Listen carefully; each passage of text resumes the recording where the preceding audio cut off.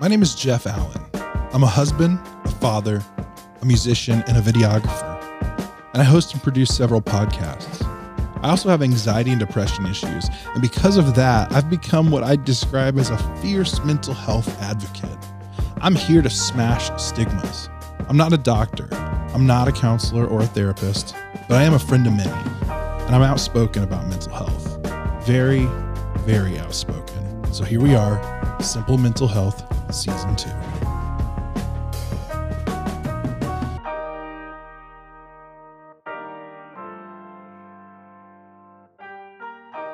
Welcome to Simple Mental Health. This is the last episode of the season already. And I want to thank you guys for listening. And if you haven't already, join our Facebook group. It's on Facebook, search for groups, Simple Mental Health.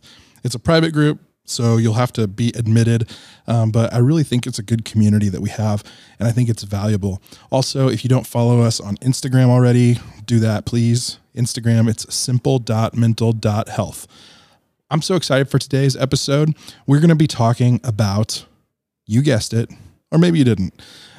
We're going to be talking about how to love people who have mental health issues and how to love them well. So I'm really excited. Hey, also, I don't talk about this much at the end of the podcast. I usually do, but if you are interested in helping support the podcast, there are some t-shirts and things like that available on the website. All the money goes to supporting the podcast. There's also a buy me a coffee feature, and that's not actually buying me a coffee. It's just giving us a donation so that we can help keep the website going and things like that. So anyway, on with the podcast, on with the episode, and we'll be back for season 3 at some point. Not sure when. Thank you for joining us today.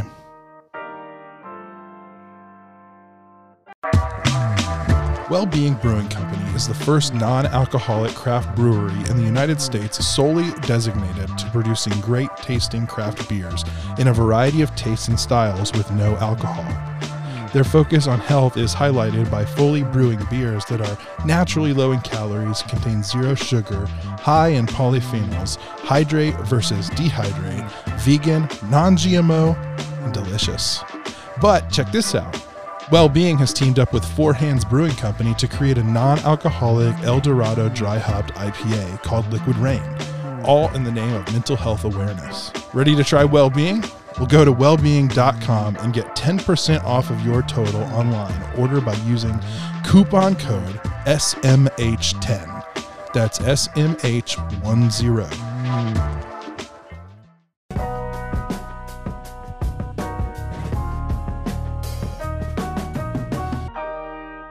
Today, my guest is Kamisha Brewer. As a therapist, thought life coach, speaker, and writer, Kamisha is passionate about helping people prioritize their mental health.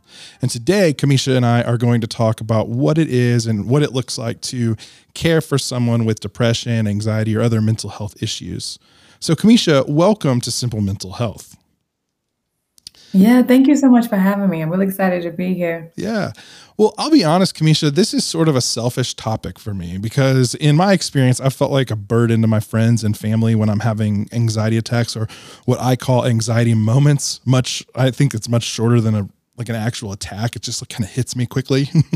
So with that said, I was wondering if you find that people who deal with mental health issues often struggle to communicate what they're going through with their family or their partners or their friends, etc.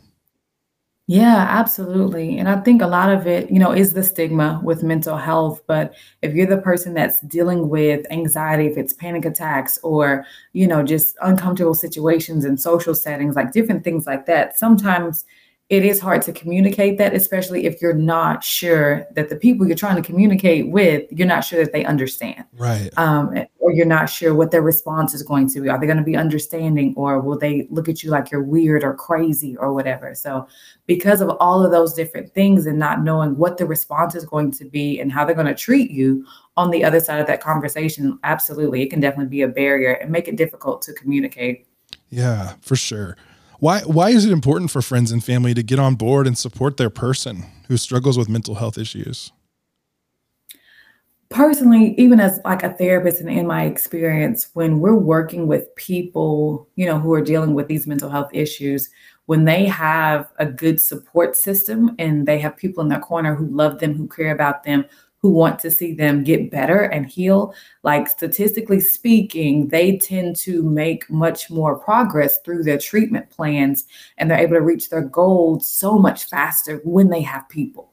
And when they have good people, not the kind of people that are like threatening with support, right? Well, I'm going to do this, but you have to do that. Like, not that kind of Oh, support, but yeah. just genuinely just being there and being present and asking, how's your treatment going? What can we do? Um, just the education, like, how can we be here for you to help you get through this thing? Because we believe in you. Like, when you have people in your corner that do that, we see people make so much more progress than the people who have nobody. Yeah. I, that makes me think about growing up. I had anxiety definitely growing up as a kid, and I don't think we had any like just words to call it. I'm in my 30s now, my mid 30s, and my parents didn't know. I mean, I guess they knew they had an anxious kid on their hands, but I don't think they knew that I was like diagnosed with later I would be diagnosed with generalized anxiety disorder, and there just weren't words for it and support. They just didn't know. And I think they did a good job, without the tools, they kind of made it up as they went along. But I'm so glad that we have people like you, who are providing tools, and hopefully through this podcast, there are some tools that people find, dealing with someone who is having an anxiety attack or is depressed or even suicidal can be kind of an overwhelming thing. Even someone who understands anxiety, I can still, feel a little overwhelmed if I'm, trying to support one of my friends. And so where should someone start when they realize that they love someone who has, some mental health problems and someone who's trying to work on themselves? And where should somebody start? My recommendation for a good starting place is always through education. There's so many things that, you could see on TV or on social media about what to do. And I think those are good platforms and good resources that can be informative, but definitely going to like the official source of the resource, like the national websites for, mental illness or for PTSD, for domestic violence, for depression and anxiety, like going to the actual source just to read the articles and read other people's stories, reading through the research, just to see, what all could be happening and how big of a deal like it really is, just to see, the different types of anxiety and where it comes from, how it starts, how it can present in a child or in an adult or in your parents. If you're taking care of like elderly parents, like the way anxiety presents in someone who's 70 looks different from someone who's in their mid 30s. So just the education part is always a good start, but I don't think that should be, where it stops, because it is different for everyone. So once you get that education and you do your research just to help you be more empathetic and more understanding, then I think you should definitely go to your person. And just ask them like, hey, what is it that you need? Like, how can we be a part of this? How does your anxiety look? How does your depression present itself? What are some things we need to be looking for as a family? Well, that's really great, because that brings me to like my next question, because I get asked by my friends a lot of times, how can I help? And I think it's such a caring question, but the truth is I have no idea. For me, as someone who deals with anxiety pretty regularly, what can I tell that friend? Yeah, and I think that's going to vary, based on where you're at. Anxiety and depression, are one of those things that it can look different from day to day. And so the how can I help question, I think the answer to that question would just be based on what the person needs that day and what they need that moment. So sometimes the way you can help is to just be present and to just sit with them. Sometimes the way you can help is through doing something for them. If it needs to be cooking dinner or going to get their groceries, picking up their kids from school, if they're, feeling overwhelmed, I think the help can look different on different days. And it just kind of depends. So this is, again, why I always recommend just constant communication, because it can vary and everyone, they may not need the same help. So, the help you need in the beginning of the year, or in the spring when, the sun is out and it's warm and people are outside, that help may look different than it does in the middle of December when the days are shorter, it's dark, it's cold, depending on where you live. So I think all of those things can affect someone's mood. So just constantly asking, how can I help? And then being ready to help in different ways as someone is going through the depression, anxiety based on what it is that they need that day. Yeah. Well, do you find in your practice at all, maybe like with your clients, do you ever have any people who come along and say, my spouse or my friends, or they just think I'm sad, or they just think I'm wound too tight and I need to chill out? Do you ever find people like that? And what do you say to them to tell their, their spouse or their friend, this is a real thing, Yeah. don't discredit this. Yeah. And I think again with the education and just how much people know about it, or what their own personal experience has been. For some people, when they hear about depression or anxiety, they're like, oh, they're too sad. I don't Clinically, when I hear too sad, I think that's relative, because I don't think there's a way to measure what's too sad. Like, you should only be this sad. Right. Yeah. I don't You know what I'm saying? Like, I don't think Yeah. I don't think that's fair to say to someone, because we can't quite measure someone's sadness or their pain, because people respond to life situations in different ways. So I think whatever degree of anxiety or whatever level of depression you have, I think all of it's valid. And so for the caregivers and the friends and the family members, I think the best approach to that is just to validate the feelings. Like, oh, they're sad. What can I do? How can we be here? Not they're too sad, or they're overreacting to this situation. Like, they shouldn't be having this many panic attacks throughout the day. I don't think it's fair to measure someone else's experience of their own life. And I Right. think, the best way to kind of approach that is to just give people space, and to give them permission to be who they are, how they are, feel the way that they feel, try to validate and try to support, but still allow them to be, who they are, Yeah. without saying, oh, you should be better by now. You've been in therapy for 5 years. You should be fixed. Like, it doesn't quite work that way. Life doesn't pause in order for you to heal and go through therapy for depression and anxiety. Yeah. Life continues to happen. And so it can be harder for someone who has chronic depression or chronic anxiety, because this is their norm. Like, it's not like a thing that just happened. Like, they wake up to this, they go to bed with this. I'm very hopeful and optimistic from like a treatment outcome standpoint, but I think we really just need to give people space and permission to be who they are and just validate how they feel. Yeah. And I think that some people can overcome their depression. Some people can overcome their anxiety. But for me, I've always said this for my whole life. I've had this. And so for me, it's not necessarily a problem to be solved. It's a tension to be managed. So like, I'm just going to be managing this maybe the rest of my life. And, Mhm. and that's okay. But I need my people to understand, Right. and I'm not trying to be a burden. I swear that's the last thing I want to be. Sometimes I feel like I am. And I get it. Like, I get that anything like that can wear on anyone, and that's the True. other thing is, do you think, like, how should people who are dealing with, or excuse me, how should people who are caring for or loving or just in someone's life who is dealing with mental health issues, how should that person be watching out for their own mental health? Because I feel like it could be tempting, especially someone who is an empath, to take on some of those feelings of their person. Yeah, I think a good way, to just be mindful of your own life as you're caring for someone is through like constant self-evaluation, Mm. and just asking yourself, like I call them heart checks, and checking your heart and just asking, okay, am I in too deep? Mm. Am I creating this codependent relationship where my person feels like they can't function if I'm not present? Because if that's the case, it's not helping them or you, because you're away from your own life because you're being present for someone else. Asking yourself, like, do I feel like I'm this person's savior, or I'm responsible for them? Do I feel like if I'm not with them 24/7, that they're actually going to harm themselves or commit suicide? I'm going to blame myself for the rest of my life. You know what I'm saying? Like, I Hmm. think there's boundaries that need to be created as caregivers, because yes, you want to be there with somebody, you want to love them and support them. However, you still have your own life to live. And I don't think it's healthy and a conducive environment, because I've also seen the flip side of that for caregivers who were caring for people with mental illness, how they feel like, their life was stolen from them Yeah. because they spent so many years caring for someone else. And now they're anxious and they're bitter. They're dealing with anger and resentment because they were there for someone else. and they were not present in their own life. And sometimes their marriage starts falling through the cracks, or their children start acting out, or they start neglecting their own health.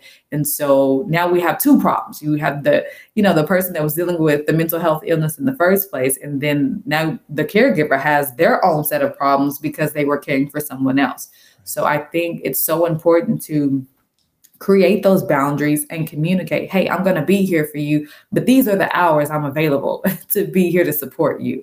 I can't be on call for you 24/7. I'm not your doctor. I'm not your crisis hotline, but we are here for you. However, I do have my own life. So Right. just having that communication, having that conversation, and then constantly doing self-evaluations like, okay, do I need to take a break? Do I need self-care from being the caregiver? Because it is draining. And it's a different type of stress when you are caring. So constant communication and self-evaluation for sure. Yeah, that's good. Well, some of our listeners had some questions. So here's a listener question. How do you get your loved one to talk to you about it when they are experiencing anxiety or worry? This person has a person who I know gets stressed, but won't let anyone help. Love this question. I get this question often. Mhm. And I think therapy brain just kicked in. Okay. So I think with this type of question, there's a lot of elements of control, of wanting someone to talk about something. And for people that are dealing with anxiety and, the worry, if they're stressed, they may not be in a position to talk.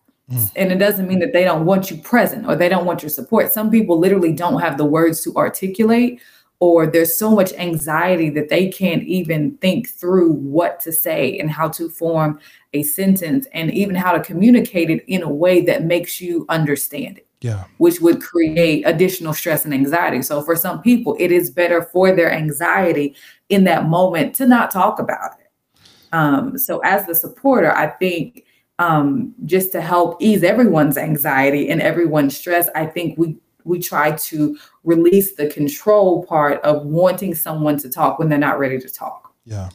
That And just be, go ahead. that made me think of something that happens to me sometimes. And I've told my wife this. She'll say, and she just means this so caringly, but she'll say, hey, how's your anxiety today? Which will kick off an anxiety attack for me sometimes. Like that just triggers it sometimes. I'm like, I wasn't even thinking about it, but now I'm thinking about it. Yeah. So I've had to communicate that. That's, you're talking about communication. So, but yeah, I don't have words for it in that moment. And I wasn't even feeling it in that moment. And then all of a sudden it kicked off my anxiety. Mm-hmm. Yeah. So another of our listeners writes, what are the best resources to help those supporting a loved one's mental health better understand our feelings and needs? I feel like one of the worst things about struggling with anxiety and depression is the added emotional labor that accompanies having to constantly explain where I am emotionally and mentally and why. The why is particularly difficult because I don't always know. I wish those supporting loved ones in a mental health situation would take it upon themselves to educate themselves and not always depend on us to do it for them. So what are the best resources? And I think you've kind of covered this a little bit, but I thought maybe you would have another take on it, or maybe. Sure. Yeah, there's so many different resources out, which is a great thing. And I don't think there's like a best of the best. I think, resources can vary based on what you need or what the family needs or what the caregivers need. So definitely, like, just examples like the National Suicide Hotline, their entire website, they have great resources. The domestic violence website, they have great resources. And even with, depression, anxiety, there's always, for many people, like a substance abuse issue with like chemical dependency, but Alcoholics Anonymous, Narcotics Anonymous, and even like Codependents Anonymous is a great support system for caregivers because codependency, it's present, even if, people aren't aware or they don't acknowledge it. Sometimes if someone's having a panic attack, you feel like you have to be there for them so that they can function. And so it's supportive and it's good, but it's also enabling the person to not be responsible for their own life, which they can do because there may be a time where you're not available to be there for them. So I think through the education, I have several like resources on my website. It's on KamishaBrewer.com. It's under therapy resources, but I have all of them listed there for quick links for people to go to just so they can have it. Because sometimes, mid panic attack, if you've never dealt with that or you've never been the caregiver of a person, you need somewhere quick to go to.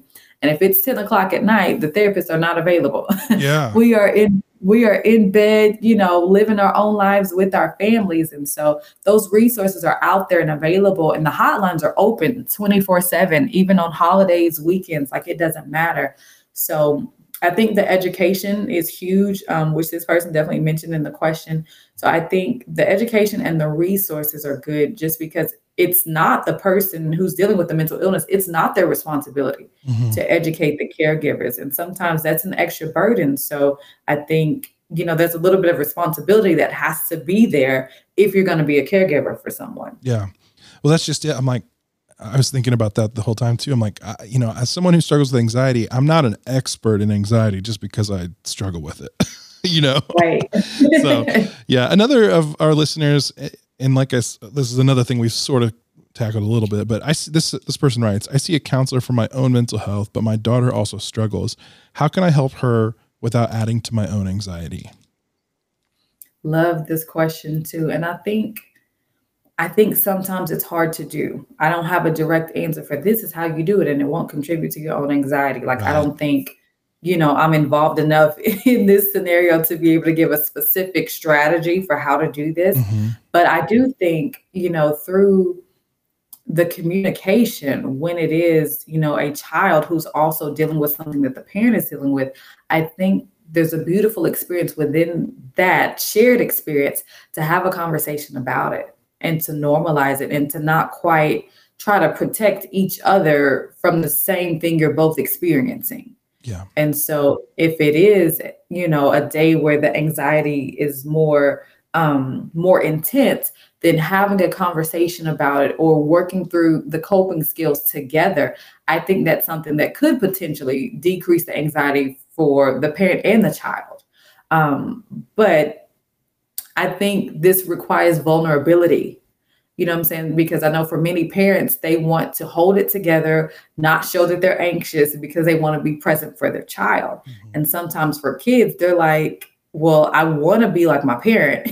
I wish I wasn't anxious, but I feel like they're anxious too, but they're acting like they're not anxious. And then it's weird. And then that becomes a whole thing. So just being honest, being transparent, being vulnerable, doing things together, and normalizing that shared experience, it's really beneficial for everyone that's involved. And then if you guys are in treatment, if it's individual sessions or even family sessions, I think there's a lot of new dialogue strategy that can come out of that conversation. When you get back to the therapist's office and you're like, okay, well, you guys had a tough weekend, let's talk about it. And then you can share how you did those things together and what happened and how you both felt after doing those things together. So I think the vulnerability part for parents is huge and like a key thing for how to decrease the anxiety. Yeah, that's great. Yeah, for sure. I love the idea of family, family sessions too. That's great. So thanks for joining me today. I wanted to, you have a really interesting story that I read in your bio, just about how you kind of came up out of nothing, essentially being orphaned and into becoming an entrepreneur yourself by your late 20s. And that's just super cool. So how can people learn more about you and what you do and just your story? Absolutely.